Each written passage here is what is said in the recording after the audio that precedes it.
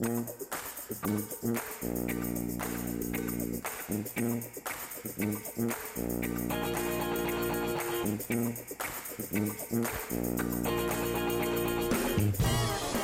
Tabus is chairman of the Republican Party of Pennsylvania.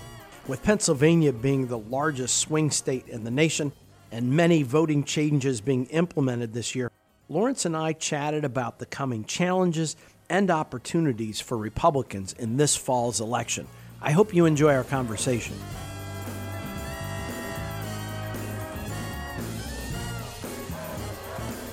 Welcome to Brews and Views. I'm Matt Briette, president of Commonwealth Partners Chamber of Entrepreneurs. I'm in downtown Harrisburg with Republican Party Chairman Lawrence Tabus. Lawrence, thanks for joining me on Brews and Views. Well, thank you, Matt. I'm very glad to be here today. Well, I'm glad to chat. Here we are, post-Labor Day. Elections are heating up. And usually at this time, it's a normal election season. If there is a normal one where people are on the airwaves, they're talking about the economy, talking about, are you better off today than you were 4 years? I mean, everything is thrown up in the air for a variety of reasons, from COVID to the riots happening to Pennsylvania in the throes of election, how we vote. This is brand new for us and probably going to be the busiest year ever. We've got a lot to talk about. Yes, we do. So let's get right to it. But first, talk about your background. You're a lawyer, first of all. Yes, I plead guilty on that one. And do a lot in election law. I know that's an area that I remember when we talked about this. You said, look, it's not something that you can do alone because it's seasonal in some regards, but it's an area that we have to have expertise in. And I know that you are really the top lawyer on election law in Pennsylvania. So it's kind of natural that you're now the chairman of the party, because we need a lot of people paying attention to election law in Pennsylvania. Well, it was actually kind of a fluke that skill of mine is now serving me in this position much more beneficially than I estimated it would be in the beginning. But yes, I started doing it about 40 years ago, election law. As a volunteer, most of the work I do is a volunteer in election law, and I thought it was only going to be one or two little cases, and eventually one day I'd be governor or president of the United States, none of which I am. And it has actually blossomed into a major area of the law, although it is one that you can't really earn a living at. Well, you earn a living in health care law, correct? That is correct, yeah. And I'm on basically sabbatical now, but for several decades I also practiced in the healthcare law field, representing physicians, healthcare institutions and all, in compliance and transaction matters. And you're a Republican because you come from the bastion of Republicanism, the city of Philadelphia, right? Well, I was born in the city, although I was raised in a suburb in Montgomery County that at the time, the only Democrats you ever saw from there were on TV and usually very far away. Uh-huh. Of course, that area has changed dramatically too. But yes, I now live in Philadelphia. I'm one of the 7 Republicans left in that city. Well, talk about how you became a Republican. I mean, did you grow up in a Republican family, or when did you start paying attention to politics? Because you've been involved in politics for a good part of your life. When did that interest come about? Was that an early thing in your family? Were they involved in politics? My family wasn't involved, but they were always strong Republicans. And again, we lived in a very Republican area.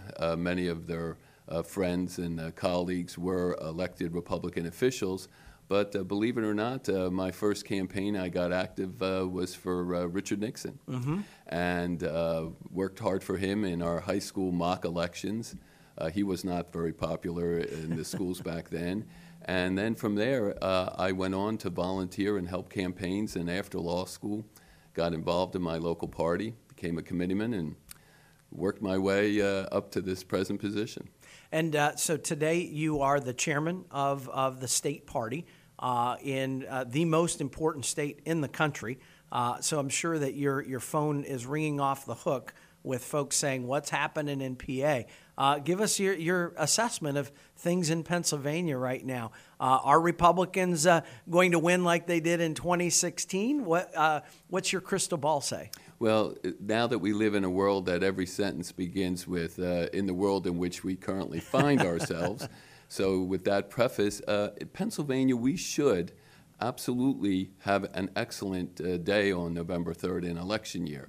Voter registration, which I view as much more important than the polls, shows that in the last 4 years, we have registered Democrats to Republican, over 188,000 of them, compared to the Democrats about 40,000 on their flip. So we are about 143,000 more registered Republicans, and the president only won our state by 44,000. But even more important than the registration is the economy. And we are now seeing, because of President Trump and because of our legislative leaders, that our party has become the friend of the working American, and the pro-growth policies of our party is what is actually creating a lot of enthusiasm, not just with Republican voters, but Democrats and independents as well, who are very much anxious to rebuild this economy and get back to work. Well, I say that Pennsylvania is really a microcosm of the country, that if there is a state that ought to be one of the early votes, instead of it being Iowa and New Hampshire, which are really not representative of the country, Pennsylvania really is, with our urban, our rural, I mean, you name it. The economy of Pennsylvania is pretty representative of the country. And I think you're also seeing the shifts that are happening within the parties right here in Pennsylvania. I think you alluded to it, where the Republican Party has become the working class party. And we're definitely seeing that out in western Pennsylvania. And while the Democratic Party, where you grew up in Montgomery, has been picking up those once solid red counties. I mean, it wasn't that long ago that Chester County had pretty much every elected office, Republicans has switched dramatically. How do you explain that? What has happened where the Republican Party has grown to become the working class party, and the Democrats are now really kind of become representative of the elites, or the suburban wealthy folks who have vacated urban centers? How do you explain kind of that shifting going on? Well, two things. One, as you pointed out, Matt, in the beginning there, Pennsylvania is a great microcosm for this nation. In addition to our urban-rural mix that we have, agriculture is our biggest industry. So here we are, a mid-Atlantic state with agriculture. Energy is a very important industry for us, as are the building trades. So we do have a variety of different businesses and enterprises here. But I would tell you that the shift has come mostly because of an anti-establishment mood that has crossed the country. And part of that is, Matt, because for decades now, a lot of voters and a lot of citizens have felt that the establishment has let them down. We see this now in the COVID crisis with the need to approve new medications and therapeutics, that the policies of administrations, Democrat and Republican, in the past have not really brought this country to the levels that it should be in many respects, and it's kept people from really realizing their dreams and aspirations. So now we're seeing that mood has now become one that is across political ideology, and the working person in America has made America, always has. And they are now seeing that government needs to be responsive to their needs, because their needs are what keep the fabric of our nation going forward. Well, and when they say responsive to our needs, it's not, hey, give me more handouts. It's more, get out of the way, let us run our own lives. That's a great way to put it. Yeah, in fact, it's more like, we don't want a handout. Just give us the chance to work and earn our own way. And yes, we'll pay taxes on what we earn. But that is more of that approach that they're taking, as opposed to what can the government do for me? Basically, what can the government do to let me alone so I can succeed? Yesterday I was traveling across Pennsylvania and spent quite a bit of time on the Turnpike, and I saw Trump signs, like lawn decorations, and incredibly large signs on farm equipment. And I remarked to my colleague who I was driving with, says, you know what? I never saw one of those for Romney or for Bush or McCain. It's a really different dynamic of what we've seen, kind of the populist and, signs are not indicative of who's going to win, but it's incredible when you see the enthusiasm for Donald Trump, particularly amongst, as we're talking about working class, that you have a millionaire, billionaire Manhattanite being the champion for the working class. If you'd have said this 10 years ago, we have said there's no way that Donald Trump becomes the representative for the working class. It's really odd times when you think about it. That shift that has happened, and certainly Pennsylvania being the biggest swing state in the country, we're definitely seeing those shifts occur right here in the Commonwealth of Pennsylvania. So, Lawrence, as we think about the election, a lot of focus has been on the process of the election. We made major changes in the fall of 2019 to how Pennsylvanians are going to vote. And of course, this was all pre-COVID, with now that a focus on mail-in in many other states. Pennsylvania, correct me if I'm wrong, I think we were like 96% day of voting in Pennsylvania, meaning that it was difficult. You had to have an excuse to get an absentee. We didn't have mail-in. Am I close to with that number? You're close, yeah. Yes. And absentee was always an important vote out there, and in many elections it was the difference, especially in close ones. But yes, in late October of last year, where COVID was not even a twinkle in anybody's eye, the legislature, among other changes, permitted no-excuse mail-in ballots, which also require the voter to actually have to apply for it, just as an absentee ballot. It's not a guarantee ballot to go to every voter. They also made some other significant changes, one of which was to do away with straight-party ticket voting in Pennsylvania. Other changes were also made. I leave that up to the legislature's wisdom in all of those changes. But now, with COVID, the mail-in ballot provision was certainly something that has been valuable if it's not abused. So, and it seems that the Democrats have made that a priority, pushing people to apply for the mail-in, which, and I think just for listeners, you have to apply for it. You are then sent the ballot. You then have to send it back within a certain time period for it to be received. And there's a lot of litigation over, okay, when can we start counting these? What if they're received after Tuesday, November 3rd? How do we handle those if they're postmarked? And I want to get into some of the litigation that you're paying close attention to. But back to one of those other changes I think that will be of interest is getting rid of straight party ticket voting. I think we were one of only 7 states that still allowed that. And so this will be the first election that will not be implemented. And I know that in your part of the state, the Southeast, we were seeing 60, close to 70%. Some of those folks just pushing the party, not even knowing who they're voting for. And I didn't like that because it didn't give the guy or the gal that was running for the state house the opportunity to make their case. Because if you're just voting straight party, you're not thinking about your vote. So how do you think that will impact things in Pennsylvania, just getting rid of that provision? Well, there are pros and cons to it. As you say, in the urban areas, 60% plus sometimes were straight party votes, and that hurt a lot of our candidates, including statewide candidates who had to pick up votes in the urban areas. But even in more rural suburban counties, you could see 20 to 30%. So if you were running for the state house, the state senate, there was at least a base of votes that you had out there. Now you're competing for every single vote. It's good if the top of the ticket is not strong. It hurts the top of the ticket if the bottom of the ticket is stronger than the top, as we saw in 2006. Senator Santorum was not as popular as some of the candidates for Congress in the state legislature, and they helped him in some areas. But it will now make voters have to actually look at every candidate.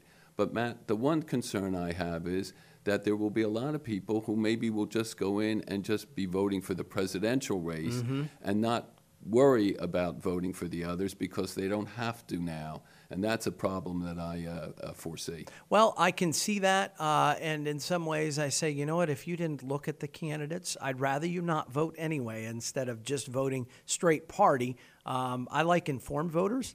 Yes, yes, we all do. So that will be of interest. Now, the mail-in, I know there's a lot of different components to this, and you are before the courts in a variety of cases, or you're looking at a number of cases. Can you give us an update as to what litigation is happening over mail-in in Pennsylvania? Because I know that the Trump campaign has even weighed in, and so there's a lot of concern over how this is going to work in Pennsylvania. Can you kind of summarize some of the litigation and what is at stake with those cases? Well, yes, and at the outset, certainly I would prefer that people vote in person. It's the one time a year that we as a nation come together with our neighbors and can collectively put together our democracy. But we're living in a COVID period right now.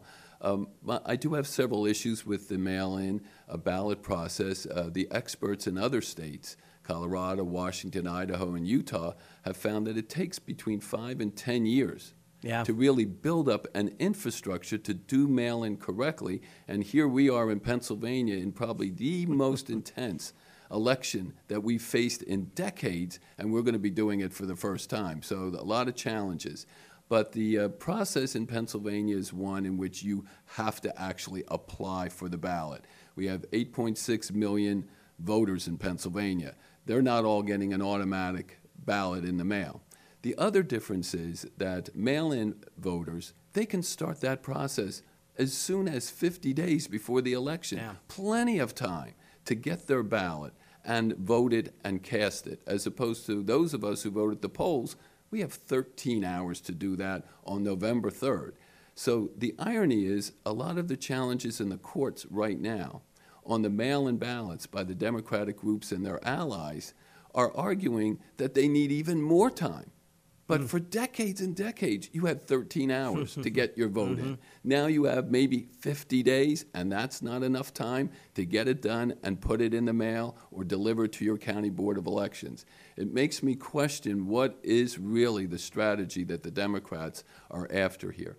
So a couple of the challenges we saw in the primary was the ability to count all of the mail-ins, because there were a lot of mail-ins, and particularly down in the southeastern part of the state. I mean, I don't know how long it ended up taking Philadelphia to count all. You probably know, but this could be where the rest of the country is waiting on Pennsylvania because the last Democrat to win the White House without Pennsylvania was Harry Truman. 1948. So Pennsylvania is the road to the White House for both parties. We could be waiting a long time. Is that a concern for you? It is definitely a concern. If in the primary where only about 1.5 million mail-in ballots were cast, and they're now projecting 3 million in November, it took 5 weeks until I got the Department of State's certification of the delegates and alternate delegates to our Republican National Convention.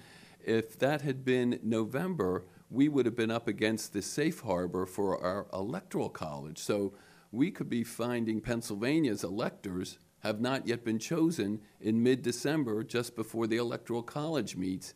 And if it's a close race, that could be a real significant issue. But counting those ballots was a challenge for a couple of reasons. One, the law also changed and said you can now register to vote 15 days before an election. It used to be 30 days. That puts a strain on all the counties who have to get their election day binders printed and ready and updated. Very tough strain. But it then said you only had to go up to 7 days before the election to apply for a mail-in. So that gap between the 15 and the 7 meant that there were potentially hundreds of thousands of voters who were getting ballots to mail them in before they were even in the poll books. So the problem has been that these late ballots came in, and in Philadelphia and statewide, About 170,000 ballots were cast in the last 3 days by mail. And the Department of State said in the last 2 weeks before the primary, almost 750,000 came in, about half at the last minute. That could happen geometrically in November. So my son, a college student, of course, being a good procrastinator, applied the last day that you could get a mail-in ballot. He never received it, but was marked as a mail-in voter. And so because he didn't receive it, he came home from college and cast his vote at the election office.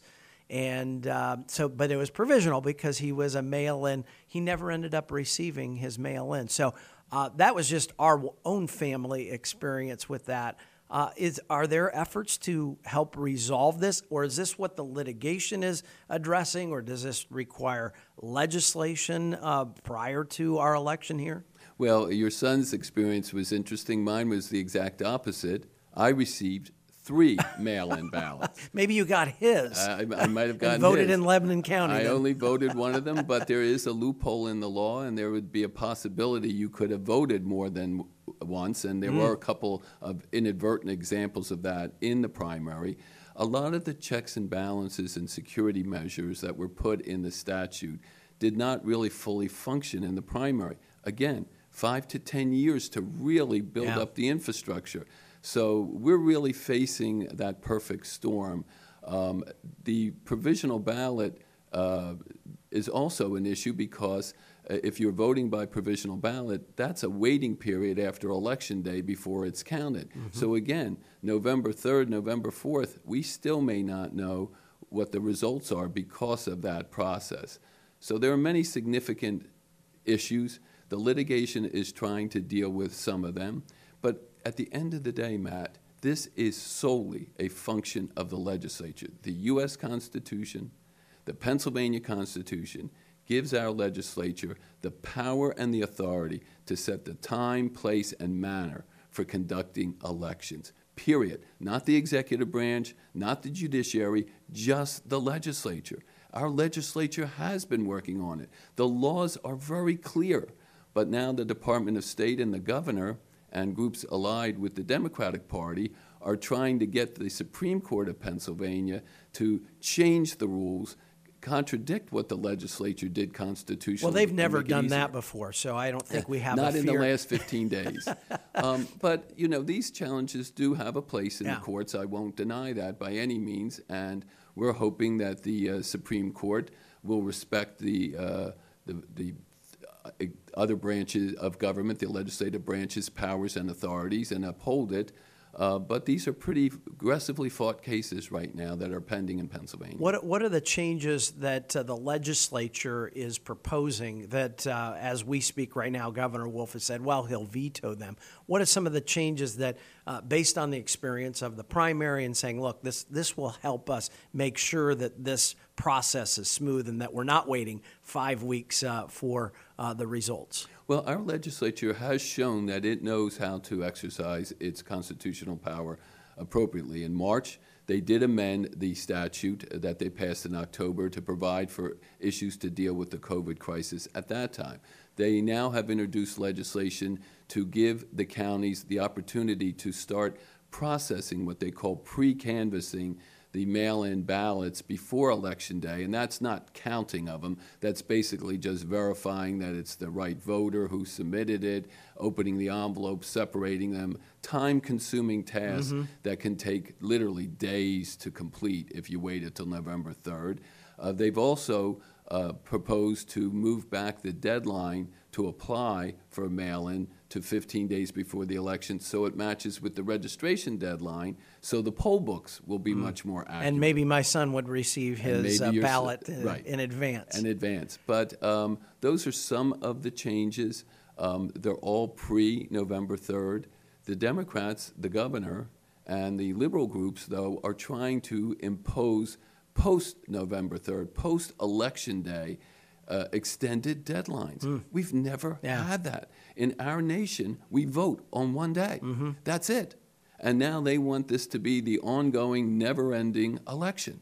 and with 50-plus days maybe to get the application applied for, to get your ballot, and then mail it in or personally deliver it, or even take it in on election day to the Board of Elections, why we have to extend beyond November 3rd for some voters and not others is absolutely a violation of the Constitution. Well, you talk about the governor and some of his allies. I think one aspect that we're seeing is that there are millions of dollars flowing in to certain counties, not every county, but certain counties, to expand what are called satellite elections offices, drop boxes, kind of like having your, the blue mailbox, but this for elections. Talk about what you're seeing out there with some of these outside organizations and groups trying to change how we're doing this election here, or expanding. It's under the idea of expanding access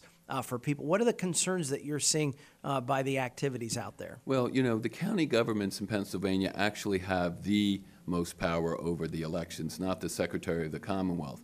And we are seeing in some of the southeast counties that outside groups, supposed nonprofits, are awarding grants to some of these counties to help them with such things as a drop box or a satellite or a mobile office or other processes that are really the function of government. And I have to wonder, who are these groups and why are they making these grants of, in some cases, millions of dollars to county governments to do this, and in only certain areas of the state? Really red counties, I'm sure, counties. right? Yeah. So the drop box is a very strange one, and it's absolutely prohibited under the existing law. The law says now you can mail your mail-in ballot or take it in person. Well, there are more mailboxes everywhere in this state than there ever would be drop boxes. But what some of these red counties want to do, the blue counties, the Democratic counties, what they want to do is put the drop boxes in neighborhoods where there are more Democrats than Republican by far. But I checked it out myself in the primary. There were more mailboxes. There were 12 mailboxes between where I live and my walk to put it into what was then the drop box in Philadelphia. So why did I need a drop box? And the mailboxes are protected by federal law. We all know where they are. Why we need to have these drop boxes is very concerning to us. Plus, in one county, they're also going to have, they said, a mobile unit that will travel to different places to allow you to cast your ballot. But who decides where they go? Who's going to be in charge of staffing that? There could be unequal voting. So let's say you're running for statewide office in Pennsylvania. Butler County follows their rules, which are the state rules. But you might find that Delaware County has changed their rules, so the voters in Delaware County are treated differently than your voters in Butler County. That's not equal protection for that candidate or for the voters. And is there litigation addressing these things that is working its way through the courts? In fact, today we're continuing with one of the cases. The first one was tried, and we were very successful in what is called the Crossy case, but that is, in fact, on appeal to the state Supreme Court. There's a case that's pending this week that will be finished probably at the end of the week that will also go to the Supreme Court. And then there's a third case that the Supreme Court has taken on an expedited basis, at which all of these issues, including a very insidious proposal to permit ballot harvesting. Well, talk about that, ballot harvesting. What is it? And right now that is prohibited, correct? That is absolutely, and has been for century. And when someone what is ballot harvesting? Ballot harvesting is when people can go to voters and collect their ballots, maybe even give them assistance in completing it, which is not permitted under the law unless you have the legal right to have assistance. So they can collect them and then turn them in, but then they get possession of these ballots. They can maybe open some of them to see how they were voted. They can maybe sit with the voter and help the voter fill it in the way they want. They may throw some of them out and never deliver them. There's all kinds of mischief that could occur. The right to vote is a purely personal, private right guaranteed to all U.S. citizens. The ballot harvesting, though, adds an element of intimidation and also one in which could be ripe for fraud and mischief. So correct me if I'm wrong, but all signatures on mail-in or absentees are supposed to be checked to the voter registration. Is that correct? That is correct. The outside envelope signature must match that in the poll books. But again, some people may be registered to vote 30, 40 years ago. Maybe their handwriting has changed. But there is supposed to be a process to validate the identity of the person casting the ballot. And did we see what numbers were rejected in the primary for that the signatures did not match what was in the voter rolls? There's always a certain number. I don't know that it was of any great significance. Okay. But again, the process is just starting. We're certainly going to find out more with the potential 3 million that will be cast. And keep in mind that we usually average about 5.6 million votes in a presidential year. So 3 million would account for more than half of the ballots that will be cast. So it will be very significant. Well, I know that there were a number of counties that had more mail-in votes than they did in person in the primary back in June. Absolutely. So and again, based on COVID, and the one thing that I'm not opposed to on the mail-in certainly is because we don't know the effects of COVID in November. So if you have a concern or a health issue or a co-occurring medical condition or are anxious in general, the mail-in ballot is a way for you to vote without that risk. So we've gone a little bit long here. It's good, though, that we're talking about all these because I think a lot of people don't understand what's happening or how Pennsylvania is going to operate. I suspect we'll probably be going almost up into November and deciding a lot of these things. The legislature is moving. The courts are moving. As this winds down here, how would you persuade the swing voter in Pennsylvania? Say, you know what, run with the Republicans. Vote for Donald Trump. What's your case for voting Republican? Well, first of all, at the state level and also for the federal level, I would say take a look at the actions of Governor Tom Wolf and his Department of Health and his Department of Community Economic Development during the COVID crisis. They operated in a very, I would say, arrogant and almost dictatorial way in deciding what businesses could open, when people could go back to work, who was able to get a waiver and who wasn't, and how they handled that nursing home crisis where they took sick individuals and put them in nursing homes, exposing our most vulnerable. So that's number one. Is that the kind of government that you want? And he's still going to be there for 2 years, That's right. So let's send him a message. Number two, the economy will be the number one issue. We have to recover. Unemployment is still unacceptably too high in this state. There is a need to get the economy rolling again. President Trump has shown that he can do it because he did it already, giving us the greatest economy we had in at least my lifetime. And then the third one is, I think just in general, that the American values, American system, I mean, we are a nation of many different types of people that all want to aspire to the American dream, and there are issues that need to be addressed and resolved. But the Democrats' radical, liberal agenda would transform this nation towards a socialist nation economically, and one in which we as Americans may cease to lose our national identity. It will be an interesting November election. I appreciate the work that you do, and Thank you. And particularly with all these elections. I mean, it's for such a time as this that you are chairman of the party, the top election lawyer, right? It is. The only thing looking back to last July, the only thing I think I would have done different is I would have invested in a company that makes that Purell hand sanitizer, and I probably would have bought stock in the company that made Bounty paper towels. There you go. If only we could go back in time. So, Lawrence Tavis, chairman of the Republican Party of Pennsylvania, thanks for joining me on Brews and Views. It's a pleasure to be here.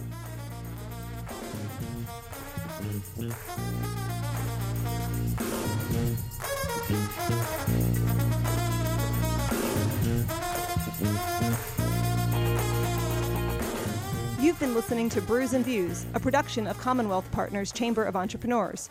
Find us on Facebook at Commonwealth Partners and follow Matt Briette at MattBrouillette.